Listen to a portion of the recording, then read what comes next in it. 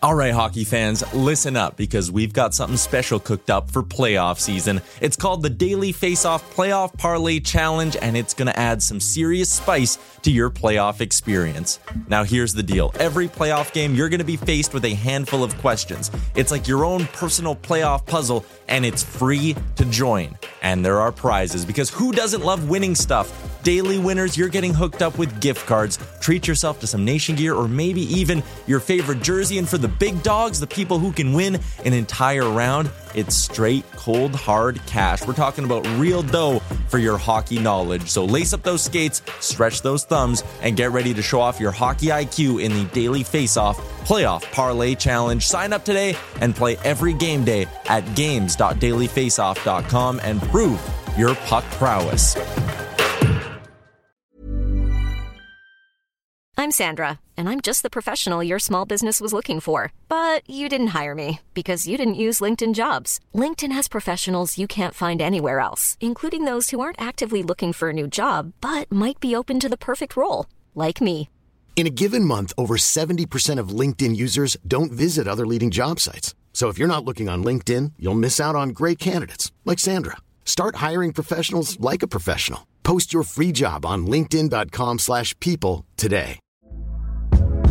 Hey there, it's Michelle Norris. I'm host of a podcast called Your Mama's Kitchen. When I travel, I'm usually looking for a way to find a taste of home when I'm not at home. And one of the things I love to do when I am at home is entertain. And Airbnb allows me to do that. When I was in California recently, I rented a house that had a great kitchen. And when we were sitting around the table, we were all thinking, we're in someone else's house. Someone could be in all of our homes as well.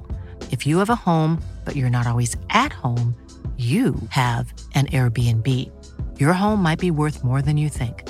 Find out how much at airbnb.com/host.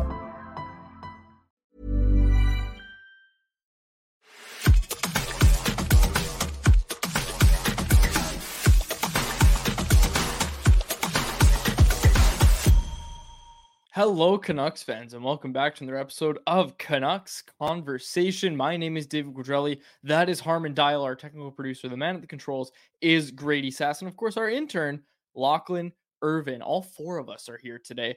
Not in studio, another remote show. And every time we do a remote show, we get people in the comments being like, oh, tough times for the industry. They can't afford the studio. We're still paying for the studio. So maybe it's our fault that we're not there and we really should be making good use of that studio. But Grady and Lachlan are using the studio. So people are still using it. But when we do a remote show, there's good reasons for it. Yesterday, obviously, I missed the show. Had a bit of a personal matter. My dog needed surgery. He's got his surgery. He's got his little cone on now. Routine surgery for a puppy. Don't worry, folks. He's fine.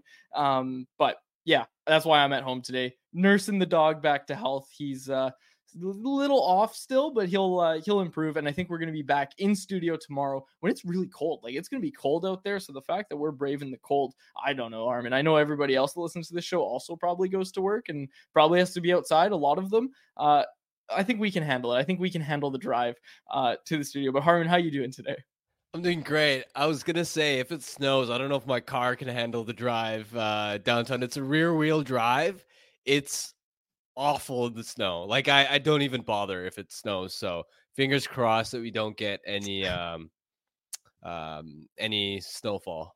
So you heard it here first, folks. We might have another remote episode. We should also mention Monday. Monday will be a remote episode. That's just because we share the studio with our friends over at Sakaris and Price and Rinkwide Vancouver. And of course, the Canucks play at 10 a.m. on Monday. So we'll talk about that more tomorrow and whatnot. But just a heads up that we will be remote on Monday. But no, everything is fine, folks. We're still going to get back in our studio. We love that studio. Harmon, I should ask. I only got to watch about 15 minutes, but how was the show yesterday with Irf? It was fun. Great chemistry. I didn't get to your Kuzmenko note till the end of the show, which I regret, but I still got it in there. And I basically just said, wake me up when you can do it consistently.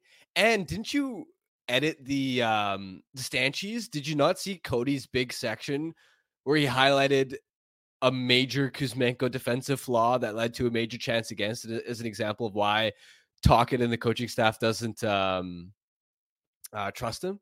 I think my argument got lost in translation here because I'm not saying that they should trust him. I'm not saying anything like that. I'm just pointing out that the dude needs to hustle. That needs to be the bare minimum. That's your structure accountability habits. We talked about how that was the bare minimum for this team. The bare minimum is to move your feet on the forecheck. And I didn't get a chance to say this yesterday. Tuesday night, he was moving his feet. He was hustling on the forecheck. He's not fantastic at forechecking, but he was hustling. He was moving his feet. That was all I was asking. That was my whole take, was move your feet. That was it. Yeah, and look, he did it for one game, but I'll tell you this, he's not going to do it consistently. And what I said on the last show too, not the last show with you, was that even if Kuzmenko is hustling consistently, there just aren't enough games where he's actually making an impact on the forecheck. And I think where we disagreed was just, I'm at the point now where I'm accepting that he's never going to be a Rick Tocchet player. He's never going to be able to fit in this forecheck style. And I've just come to terms with it. That's fair. You've come to terms with it. I love it. That's very, very valid.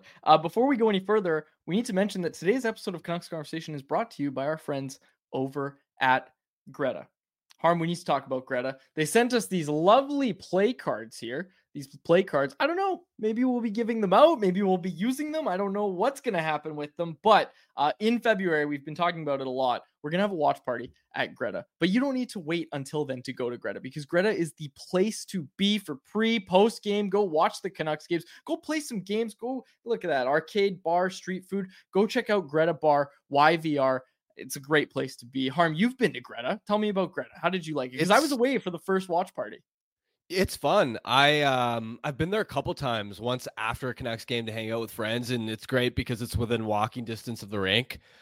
So you certainly have a few people that head over there. And I'd went on, like, it wasn't a Friday or Saturday where it's usually busy, and yet there were still people there, which was a ton of fun. And the other time was a while ago where I just went with friends on a Friday night, and it was a ton of fun because you play some arcade games.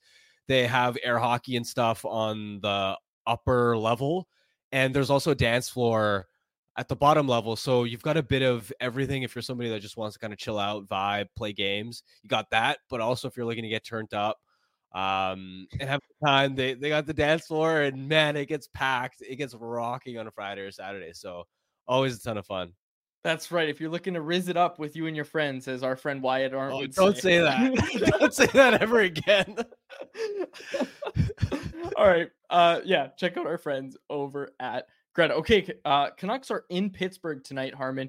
Thatcher Demko starts. Ian Cole gets back in the lineup. Noah Juulsen comes out. As expected, it was a maintenance day for Cole. We didn't even talk about this much, but they chose to go the maintenance route with Cole on Tuesday. I know we talked about it with Jeff Patterson, but I like that. I really, really like that. And I like that Noah Juulsen got his shot, and that presumably he's going to get it. Like, I'm more curious, and I know it partially at least depends on how the game tonight goes, but like, I'm curious if it's going to be a rotation, like if it's going to be Juulsen and Cole, or if they'll throw in Myers, or who it'll be. Like, I'm just curious what we'll see.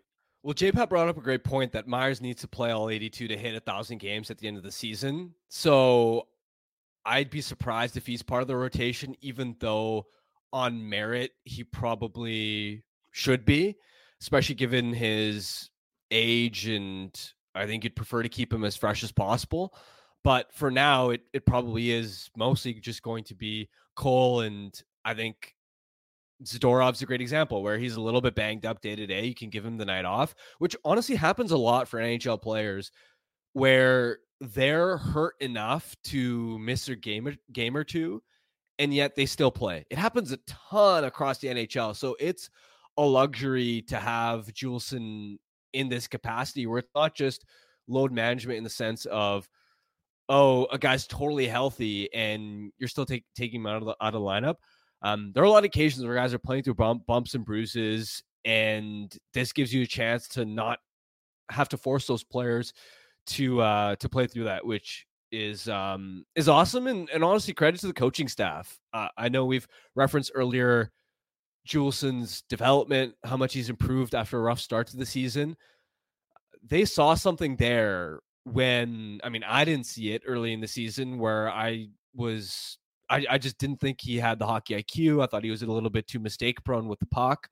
But credit to Tocchet, Foot, the coaching staff as a whole, because they clearly identified that, okay, if we make a couple of tweaks to how we ask him to play with the puck and within our system, that he can cut down on those mistakes. And if he cuts down on those mistakes, he has enough 5-on-5 value and on the PK to where we can trust him to be an everyday defenseman, which before this season, he's never been. So great development story. A ton of credit across the board. Yeah, this is kind of off topic, but it's also kind of on topic. I was just looking back at the career of Adam Foote, like the career that Adam Foote put together, and it really puts into perspective. Like when you look at his point totals, doesn't jump off the page or anything like that, but when you look at Adam Foote, the player, and you understand why, gold medals, all this sort of stuff, all these accolades that he's had, why people are like, this guy deserves to be in the Hockey Hall of Fame.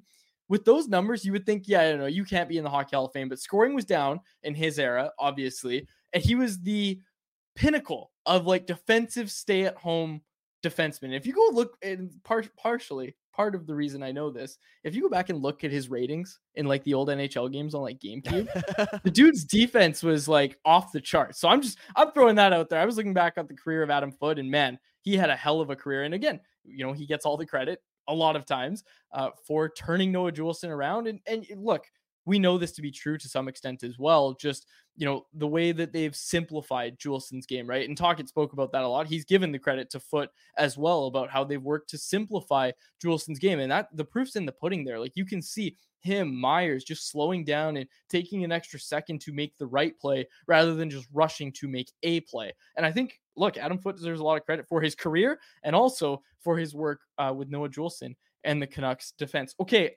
anything else about Pittsburgh that you wanted to get to?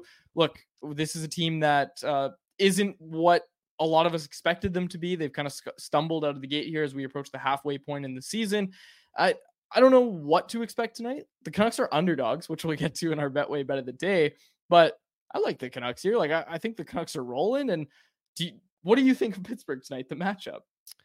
Yeah, well, Pittsburgh's found traction lately, and I still think they're a really good even strength team. Basically, the only reason they're not in a playoff spot right now, and they're only barely out, and they do have games in hand, so they might be in based off point percentage. I haven't checked yet, but the only reason they haven't been in a playoff spot right now is because their power play has been awful, 32nd in the NHL, which is baffling considering how much high-end talent they have with Crosby, Malkin, Gensel, Carlson. So if and when that starts to get rolling again, this could very well be a playoff team. And in fact, if you look at the Athletics projection model, courtesy of our pal Dom Mishijian, they have Pittsburgh, still at 81% playoff odds. So to me, this is still a quality side. They did an interesting makeover in the offseason where they had one of the worst bottom six groups in the NHL. They don't have a ton of scoring with their third and fourth lines right now, but they targeted a lot of speedy, defensively oriented players that don't get scored on a lot. So it's a lot of low event hockey, which is how they've solved that issue because they brought in Lars Eller, they brought in Nola Chari. And so their bottom six group is pretty stout defensively. They still have that Crosby Gensel line that absolutely cooks. The Malkin line can be inconsistent. And then on the back end, the one thing I'm curious to watch for tonight is overall how Pittsburgh defends, because that's one area where they sometimes get into trouble where they play too loose. They are skilled and they create a lot, but they also give up a ton of odd man breaks off the rush, which they've cleaned up recently, but they're susceptible to. And that sort of makes sense when you have a blue line with Chris Letang and Erik Karlsson, plus Ryan Graves hasn't been the best offseason signing. So the biggest thing that I'm watching for in terms of this matchup against Pittsburgh is how leaky are they going to be defensively? Because if we see early season Pittsburgh, then the Canucks are going to feast. The Lotto line is going to be unstoppable, but recently they've found that traction. They're playing a lot better at 5-on-5. And if the Canucks get that version of Pittsburgh, then this is going to be a close contest. Tyler Myers is licking his chops hearing that the Penguins are susceptible to chances off the rush, because Tyler Myers, oh my goodness, that rocket of a shot. I feel bad that I wasn't here to break down Tuesday's game, but I wanted to make sure that the Myers shot got a mention here. Pittsburgh 7-2-1 in their last 10 games. They've been waiting for the Canucks. Their last game was in Philadelphia, so short drive where they beat the Flyers 4-1. They've got wins against the Bruins. They've got wins against the Islanders, that 7-0 win at the Islanders barn, and then they play the Islanders at home the next, or 2 games after that, I think it was. I can't remember the final score of that game, but they did win that one as well, and they have been playing very well of late. You're right. So I'm curious what version you're going to get. It's like you said, I like this matchup though. Like, this is another good litmus test for this Canucks team that just ran through New York, right? And I made the title for you guys on yesterday's show, took down all of Gary Bettman's favorite teams. Bettman must have just been clutching at his pearls watching that. But hey, that's like a lot of fans around the NHL watching these wagon Canucks just mow down and move through the entire league here. I want to ask you this, Harm. Actually, it's not so much a question, more as a observation. Money Puck had the Canucks as the best odds to win the Stanley Cup. You saw that, right? I saw a couple days ago when they were second best. Are they best now? They were best, yes. 11.6 was what they were at. 11.6% at winning the cup. Yeah, I don't buy that. I'll be honest, I've never really used Money Puck. I tend to lean on the Athletics model. So and they've got Vancouver. I mean, they've got the Canucks quite rightly now. Their odds to win the division have skyrocketed. The clear favorite right now for that. But when you get to the cup, they've got them at 4% odds, which it's not nothing, but it's a lot more tempered than, what did you say it was, 11.6? Yeah. Yeah. You're I think I'm buying. Go on. You're forgetting the golden rule about analytics though, and that's that the best analytic is the one that backs my argument. Yeah, I forgot about that. That's also literally what some old school NHL GMs do still. So look, I can't. You're right. I can't argue against that impressive logic. Okay. Did you have anything else you want to get to on Van versus Pittsburgh? Because this is this next segment here is one I'm very, very excited to get to. No, I think we want to move on here. All right, let's do it. Oh, before we do that, sorry, 4 wins. Did you do any ad reads yesterday? Sorry, what was that? You skipped out there. Did you do any ad reads yesterday? I did the anyone else one. Oh boy, I love it. I love it. I'm Sandra, and I'm just the professional your small business was looking for. But you didn't hire me because you didn't use LinkedIn Jobs. LinkedIn has professionals you can't find anywhere else, including those who aren't actively looking for a new job, but might be open to the perfect role, like me. In a given month, over 70% of LinkedIn users don't visit other leading job sites. So if you're not looking on LinkedIn, you'll miss out on great candidates like Sandra. Start hiring professionals like a professional. Post your free job on linkedin.com/people today. Hey there, it's Michelle Norris. I'm host of a podcast called Your Mama's Kitchen. When I travel, I'm usually looking for a way to find a taste of home when I'm not at home. And one of the things I love to do when I am at home is entertain. And Airbnb allows me to do that. When I was in California recently, I rented a house that had a great kitchen. And when we were sitting around the table, we were all thinking, we're in someone else's house. Someone could be in all of our homes as well. If you have a home, but you're not always at home, you have an Airbnb. Your home might be worth more than you think. Find out how much at airbnb.com/host. Hey, Dave. Yeah, Randy. Since we founded Bombas, we've always said our socks, underwear, and T-shirts are super soft. Any new ideas? Maybe sublimely soft. Or disgustingly cozy. Wait, what? I got it. Bombas. Absurdly comfortable essentials for yourself and for those facing homelessness. Because one purchased equals one donated. Wow, did we just write an ad? Yes. Bombas. Big comfort for everyone. Go to bombas.com/ACAST and use code ACAST for 20% off your first purchase.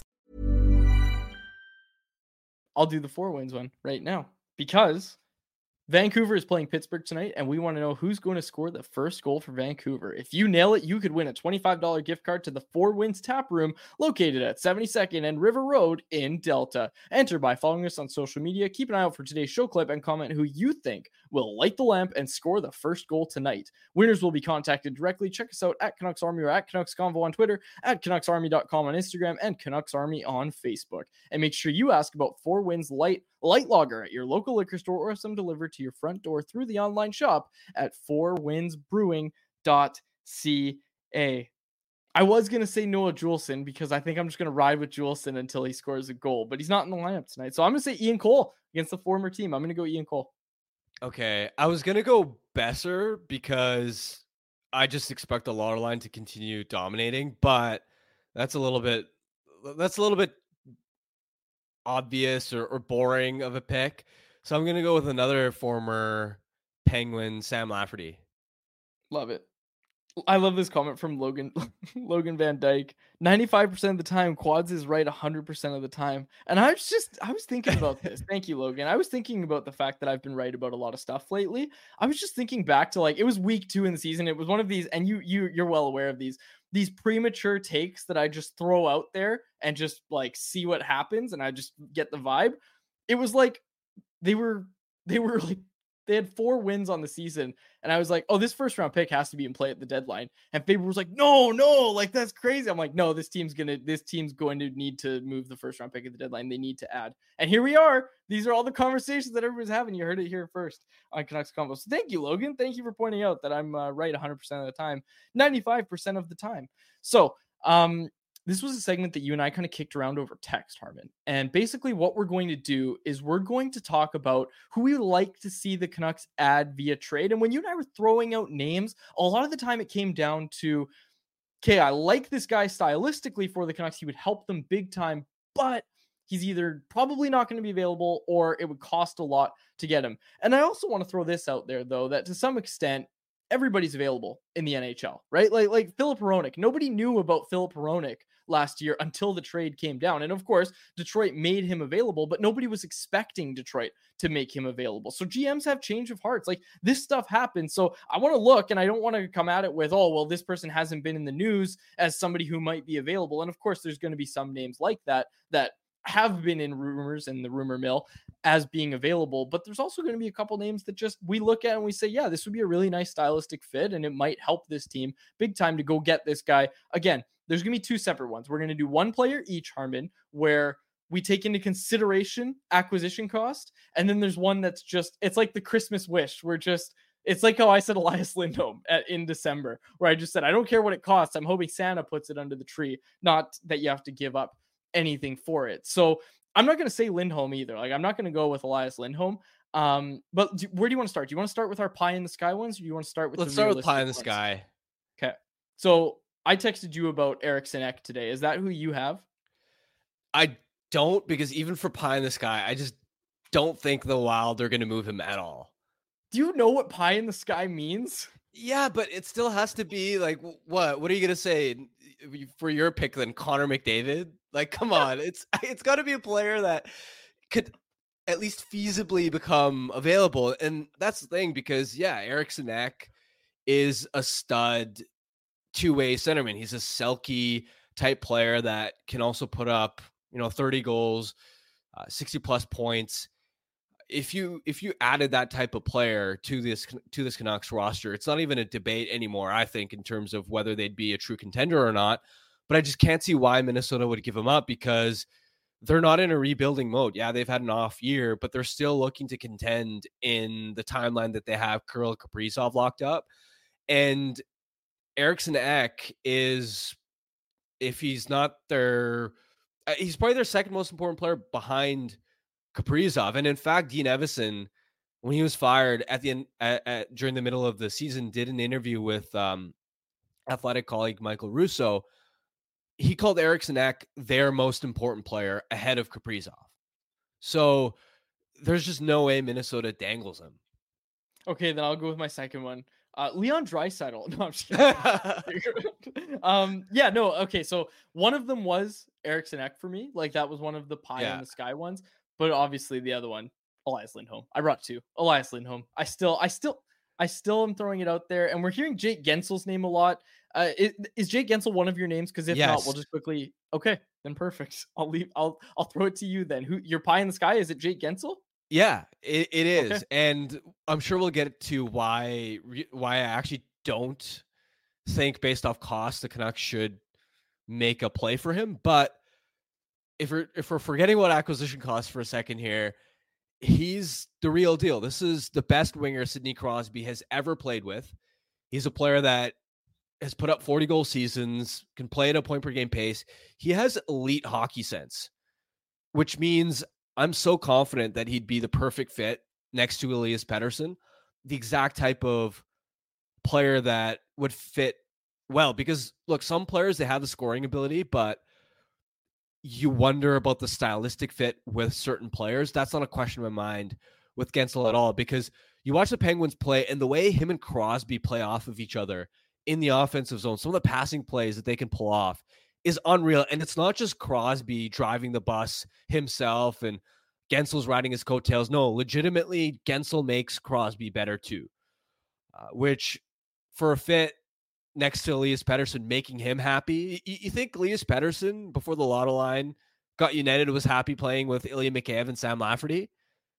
You want to think about how happy he'd be to have a winger of Jake Gensel's caliber. Plus, the other aspect is Jake Gensel is a proven playoff performer. He's the type of player that beyond just the, he's won a Stanley Cup thing, his playoff numbers are unreal. He's got 34 goals in 58 career playoff games. He had one run where he put up 10 goals and 21 points in 12 games. The year they won the cup, he had 13 goals in 25 games. I mean, last time the Penguins were in the playoffs, he had 8 goals in 7 games. He's a machine when the playoffs start. And you want to talk about a piece that puts you over the top? It's hard to find. Let me put it this way. He's probably, if he moves, he's the best player that is going to get dealt at the deadline, which I still don't know for certain if the Penguins are actually going to pull the trigger on moving him. But if they do, he's the best piece available at the deadline. Do you actually, like, I'm not even asking as a bit, do you actually think he's higher than Elias Lindholm? Like, do you think he goes for more? Yeah? Okay. Interesting. I don't know if he'd actually go for more. They'd probably be similar. I think the reason I would put him over Lindholm, even though I love Lindholm and his two-way chops, is Lindholm's, I just don't know what type of player he is without elite talent.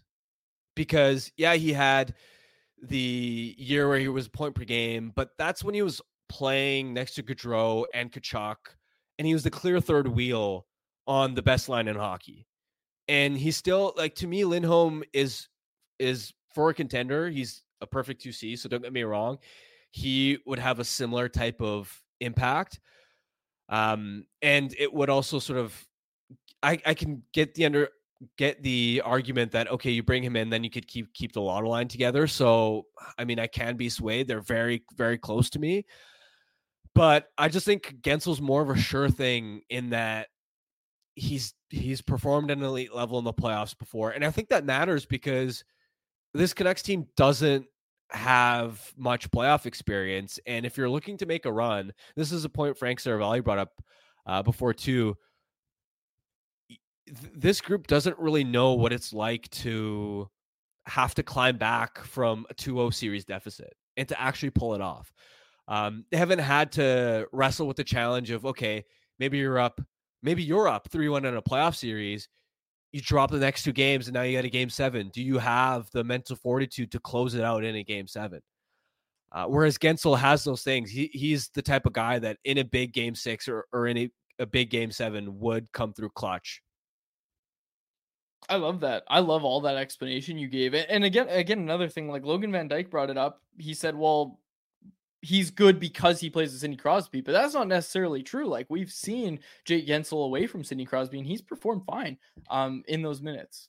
And he'd also get to play with Pettersson here, right? So that's another elite talent. Plus, again, I'm telling you, watching him play, it's not just a case of Gensel riding Crosby's coattails. Seriously, watching Crosby and Gensel play together is art. It's you want to talk about the peak chemistry that, for instance, Pettersson and Kuzmenko had last season. That's what it would look like for Pettersson and Gensel all the time.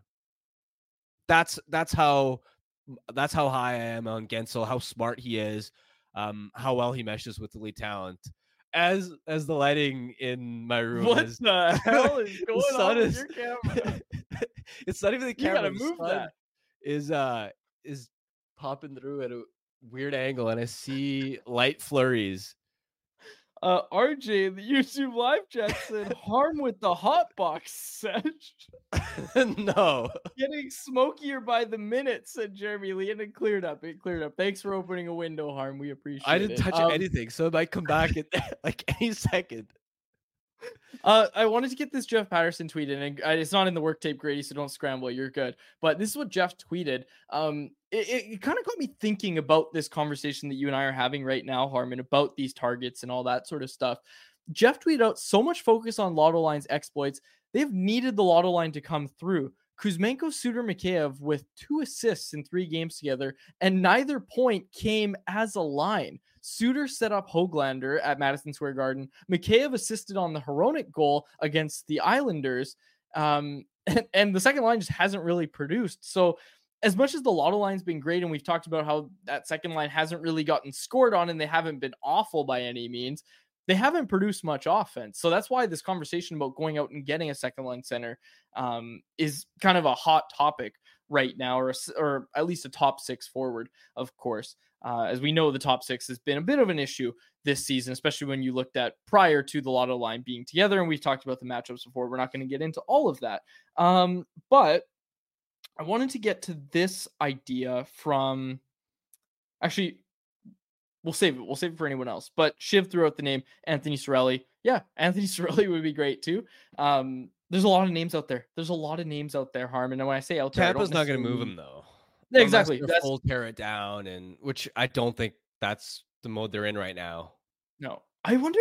And not to divert the conversation too much, because I know we want a shorter episode today, but like I wonder what they're going to do with Stamkos, man. Like it feels like there's just this cone of silence around Steven Stamkos, and I mean he's not even in the cone. Like Steven Stamkos doesn't know what's going on, and I feel for that guy. I like Steven Stamkos a lot. There you go, second line center. Boom, go get Steven Stamkos.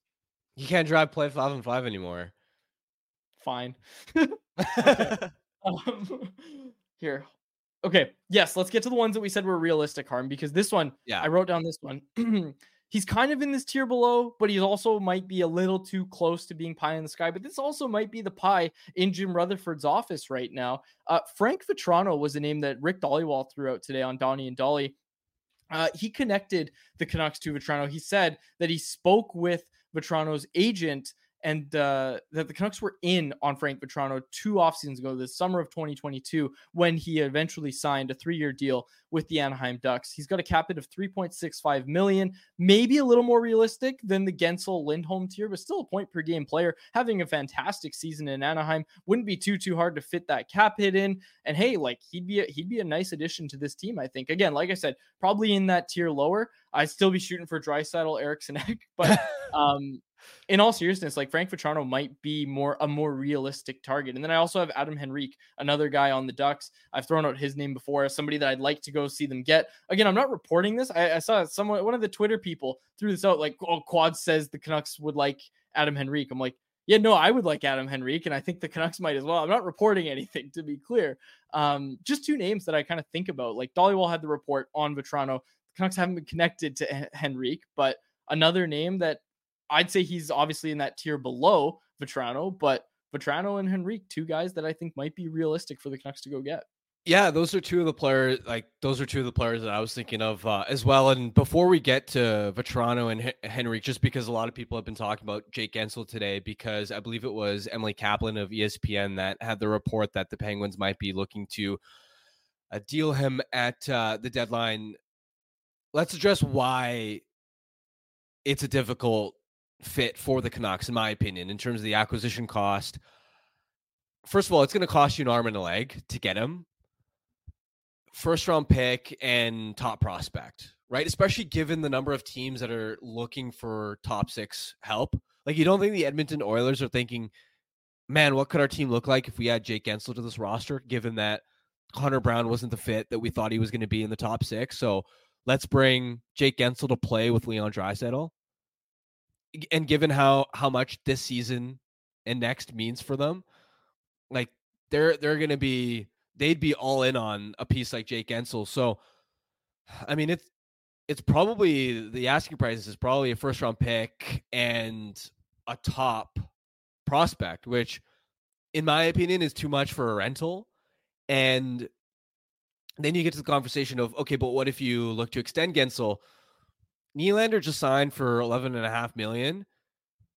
This is just me completely like ballpark, not really having done a close deep dive into it, but wouldn't that make around $10 million the asking price for Gensel on his next deal, given his track record of production? And I'm just going to pull it up here because Nylander before this season hadn't ever been like Nylander's production hadn't been way higher than Gensel before this season.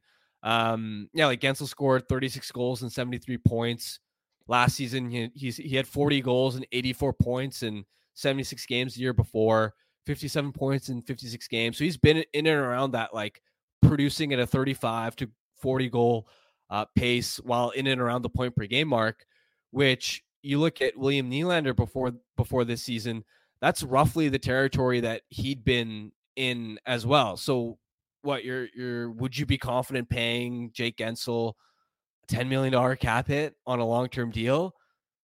I don't know if I would. I don't think that I'd be able to stomach that, given what you're going to have to pay Elias Pettersson, given what you're going to have to pay Philip Hronek, given how much you've already invested in JT Miller. I think then you enter territory of your team's too top heavy, and how are you going to build competent depth? So that's why, even though I love Gensel a lot, I don't know if it's a realistic fit for the Canucks. For Vatrano, I just want to go back to him because you bring up a really good point with Gensel about the extension. And the more I kind of think about it, and I know I throw out Lindholm a lot, and Lindholm's going to get at least the Horvat, right? Like Bo Horvat's the comparable for Elias Lindholm. So are you prepared to pay that? Probably not, for the same reason that you weren't prepared to pay that to Bo Horvat if you're the Canucks. And with Vatrano, I just look at that extra year as being something that the Canucks might really, really like that. Again, 19 goals and 10 assists through 40 games this year. Those are solid numbers. Like I said, like he was a point per game guy this season. Like I think he could be that guy if he's not playing on Anaheim, right? Like I don't think it's crazy to suggest that if he's playing on the Canucks, he puts up more points. I just wonder, with that cap hit being for next year as well, like if that's something that is a little more enticing for the Canucks to go out and make him their target. I wonder about him. I really wonder about Toronto. It's a definite selling point, and I don't think you're looking at him. You kind of have to temper the expectations of what he is, because he's riding a sky high shooting percentage this year. Realistically, he's the type of player that you look at for 20 to 25 goals in a season, 40-ish points. Definitely doesn't have much playmaking impact, but like a complimentary finisher. And what stands out about him is he also had, one positive experience as a sort of rental for the Rangers, where in their trip to the Eastern Conference Final, I think he had 13 points in 20 games, which at least gives you evidence that, okay, he's made a midseason transition work before changing teams, which I think matters, because a lot of times you make a big trade for somebody and they can't click right away. It takes some time to adjust to a new system, to new teammates. And that's the only thing you'd have to be wary of is, you'd want to do deep dive into Vatrano's defensive games, forechecking. You want to make sure that, okay, you can put the puck in the back of the net, but you also got to make sure that he's a fit for the way Rick Tocchet wants to play. So that's the only thing you'd have to be cognizant of. But absolutely, I think the extra year of term is absolutely a huge selling point and feature with somebody like Vatrano. I'm curious what they're going to end up doing. But yeah, those are my two guys. Like I in terms of realistic cost, like I look at Vatrano. I will have the conversation in the months leading up to the deadline about what it would cost, because I really don't know right now, and I don't really know what I'd be okay parting ways with. I think you got to ask me this closer to the deadline. So I mean, we'll park that conversation. Of course, we will continue the conversation in the weeks to come. But for now, it's time to get to anyone else presented by DoorDash. It's our listeners' chance to get involved and hit us up in the YouTube live chat. And it's also our listeners' chance to get 25% off and 0 delivery fees on their first order of $15 or more. That's right. For a limited time, you can get 25% off and 0 delivery fees on your first order of $15 or more when you download the DoorDash app and enter code NATION25. That's all capital letters, NATION, and the numbers 25. Offer valid in Canada, subject to change. Terms, of course, do apply. I want to give a special shout out as we open anyone else to Jesse C., who in the YouTube live chat gave us a perfect 4 wins ad read for you to do, Harmon. And I'll read it for you because I don't know if you've seen it. You want to get dialed in, and I'm sure you can guess how dialed in is spelled. For Canucks game night that won't harm your bank account, grab yourself a 4-win 6-pack today. That's not bad. I had to open anyone else with that. That is the best. I'm sure Jesse C is one of the greatest contributors to this show, and it's a shame that we don't have Jesse on the payroll because my goodness, what we get there from Jesse in the YouTube live chat is phenomenal. I had to throw that out there. I love it. Thank you, Jesse. Your contributions, especially that one, are much appreciated. Okay, let's get into the rest here. Kai Howard, I'll throw this one to you, Harmon.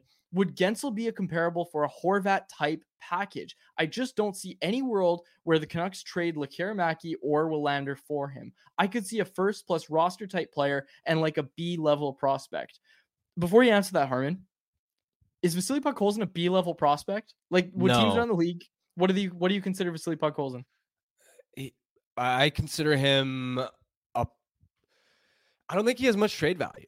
I just don't. I think he's at the age right now where he's probably more valuable to the Canucks as a lottery ticket to maybe he can develop into an NHL player than he is as a trade chip, because he turns 23 in June, and he's got 18 points in 24 games in Abbotsford, which is good, but he's not lighting the league up.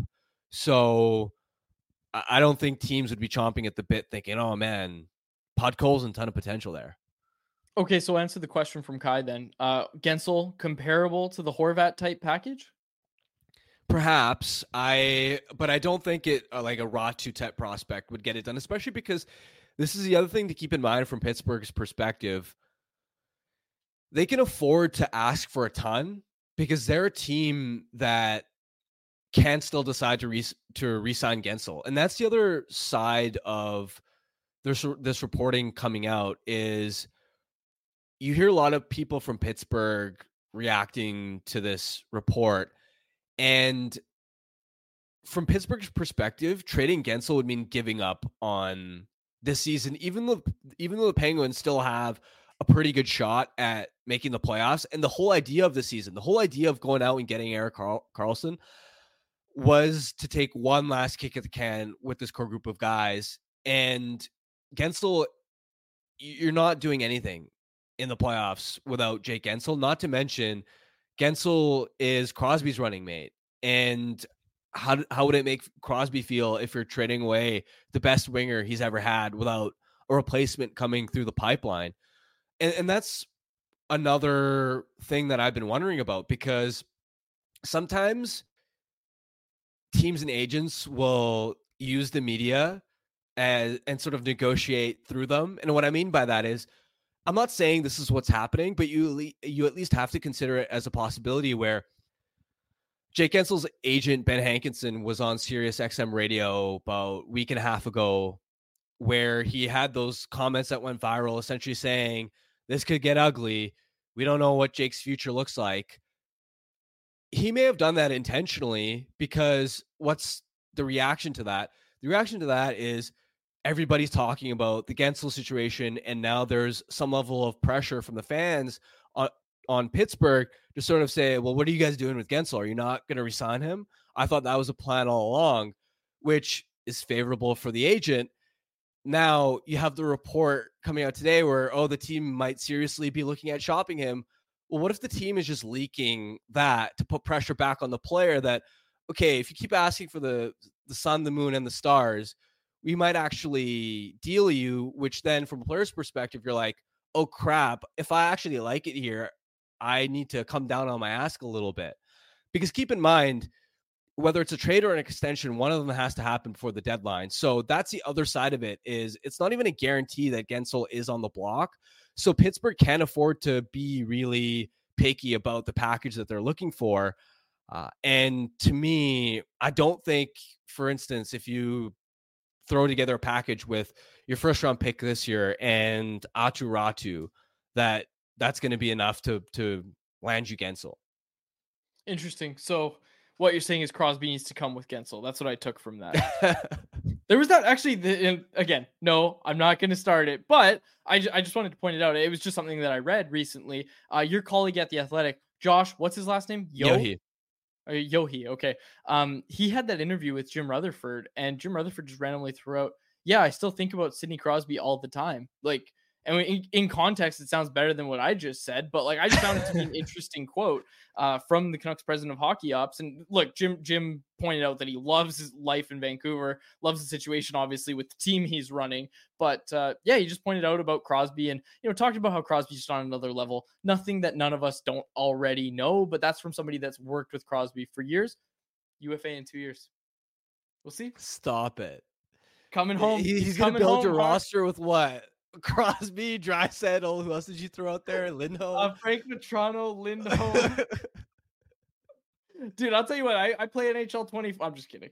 I'm just joking. But yeah, it's just an interesting quote, and I'm obviously joking about the Crosby's coming to Vancouver angle of it. But just an interesting quote from the Canucks president of hockey ops that I wanted to make sure I got in on anyone else. Okay, 7th Street Dream. Any chance Claude Giroux is available? Sens are just so bad, and he may not be too expensive. Is Claude Giroux someone that you'd like to see the Canucks target? Well, the problem is, I think it was either last weekend. I think it was last weekend, maybe the weekend before that. Elliot Friedman was reporting that the Senators are looking to add quality veterans because they're worried about the young core pieces that they have getting too demoralized with all this losing. And so if anything, the Sens are looking, maybe not at this deadline, but going into the offseason, they want to keep their vets. And Claude Giroux is that type of player. He's been productive there. So I can't see Giroux moving from Ottawa. All of the anyone else's are about trades, which fair enough. Anthony Duclair in San Jose, expiring Duclair for a mid-round pick. I mean, a mid-round pick. I think you have to do that. But what I think the price might actually be higher for him. I think it might be a little higher. Duclair's interesting because I like him as a depth add for somebody, but I don't know if that team is the Canucks because Duclair's speed and skill is going to be best served on a team that attacks a lot off the rush. So you think about the Florida Panthers before Paul Maurice got hired. He was a perfect fit for the way they wanted to play.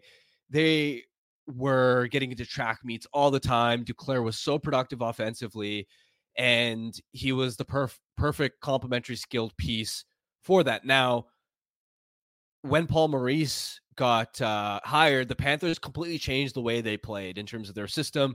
Heavy forechecking team. They want to create offense down low off the forecheck, which is very similar to how Rick Tocchet wants this Canucks team to generate offense. And Duclair wasn't as effective of a fit. They obviously deal him in the offseason to San Jose. That's my concern, is the fit aspect, because the Canucks are not a team that creates a lot off the rush. And Duclair in the past has had issues in previous stops in terms of earning the trust of various coaching staffs. When you go back to, I want to say his time in Ottawa, that was a potential issue. He's bounced around a lot before he got to Florida. And then, of course, San Jose most recently. And he's not good defensively. So I don't know if Tocchet's going to love him as a fit, even though bang for buck, I think he's going to be a smart deadline acquisition for some team. One of those stops that Duclair made was with Rick Tocchet in Arizona. It was Rick Tocchet's first season with the Arizona Coyotes, and Duclair was dealt out to the Chicago Blackhawks at the deadline. And again, I'm not saying I know that Rick Tocchet doesn't like him. It's just something that you notice when you bring up a guy like Anthony Duclair and you go look at it. That's just something that you notice, is that Rick Tocchet's already had him. Okay, do we have anything else? Grady, you said you had one from Twitter. Do you want to bring this one up? Oh, here we go. From Disto. Disto's great on Twitter. Is Brustevich the prospect that gets thrown in? Is his value enough to entice other teams? I wonder about a guy who's just and again, I don't want to say this in a bad way because I really like Hunter Brustevich, big Lego guy. I really like Hunter Brustevich, but I just wonder how much stock a guy putting up the points that he is in the OHL on like a Wagon Kitchener Rangers team, right? Like they're like the Canucks of the OHL. Brustevich putting up a ton of points on that team. I wonder how much stock that has for NHL GMs who just a few months ago let this guy fall to the third round, right? Like I wonder about something like that. And that's just kind of what I had explained to me by just someone that works in the game that I was talking to about just different trade values and stuff. He just kind of mentioned that when you take into consideration a guy who was just drafted and is playing lights out in his draft plus 1 year, teams aren't very likely to look at that and say, whoa, we really missed. We got to go trade for this guy. Teams are a lot more likely to go back and look at what their scout said about that player and what made that guy fall to the third round. They're more likely to still believe that. It takes years for teams to kind of shed their preconceived beliefs about a player like this. So that's a great question from Brustevich. And I probably should have brought up that conversation I had with this person who works in the game that I talked to about 4 months ago about this, but it was just something that kind of crossed my mind when you bring up that comment about Brustevich. Yeah, although his value is still unquestionably a lot higher considering For sure. he's having this unreal season. Again, it just sort of comes down to like, for what? Like, what are you giving him up for? Because if it's a player with term that is a solid fit for this team for multiple seasons, then I like that. And that's the other thing is, like, to me, I'm going to stress this a lot ahead of the deadline, so I hope I don't sound like a broken record, but I don't like the idea of paying high prices. Now, look, if Brustevich is the only piece that would go for a quality rental, fine. But if you're talking about like packaging him with another high pick and it's for a rental, I'm just not a fan of rentals as a whole, because look at Boston. They loaded up President's Trophy, best regular season of all time. They go out and they get Tyler Bertuzzi. They also pay a separate first-round pick for Dmitry Orlov, and both rentals actually work out, right? Bertuzzi led the Bruins with 5 goals and 10 points in 7 playoff games in round 1. Orlov had 8 assists in 7 games. Still got knocked out in round 1. The Rangers went out and paid a first-round pick for Tarasenko and Mikkola, made a separate trade for Patrick Kane. Again, that's a team that was also coming off the heels of the year before having gotten to the Eastern Conference Final. They got knocked out in round 1.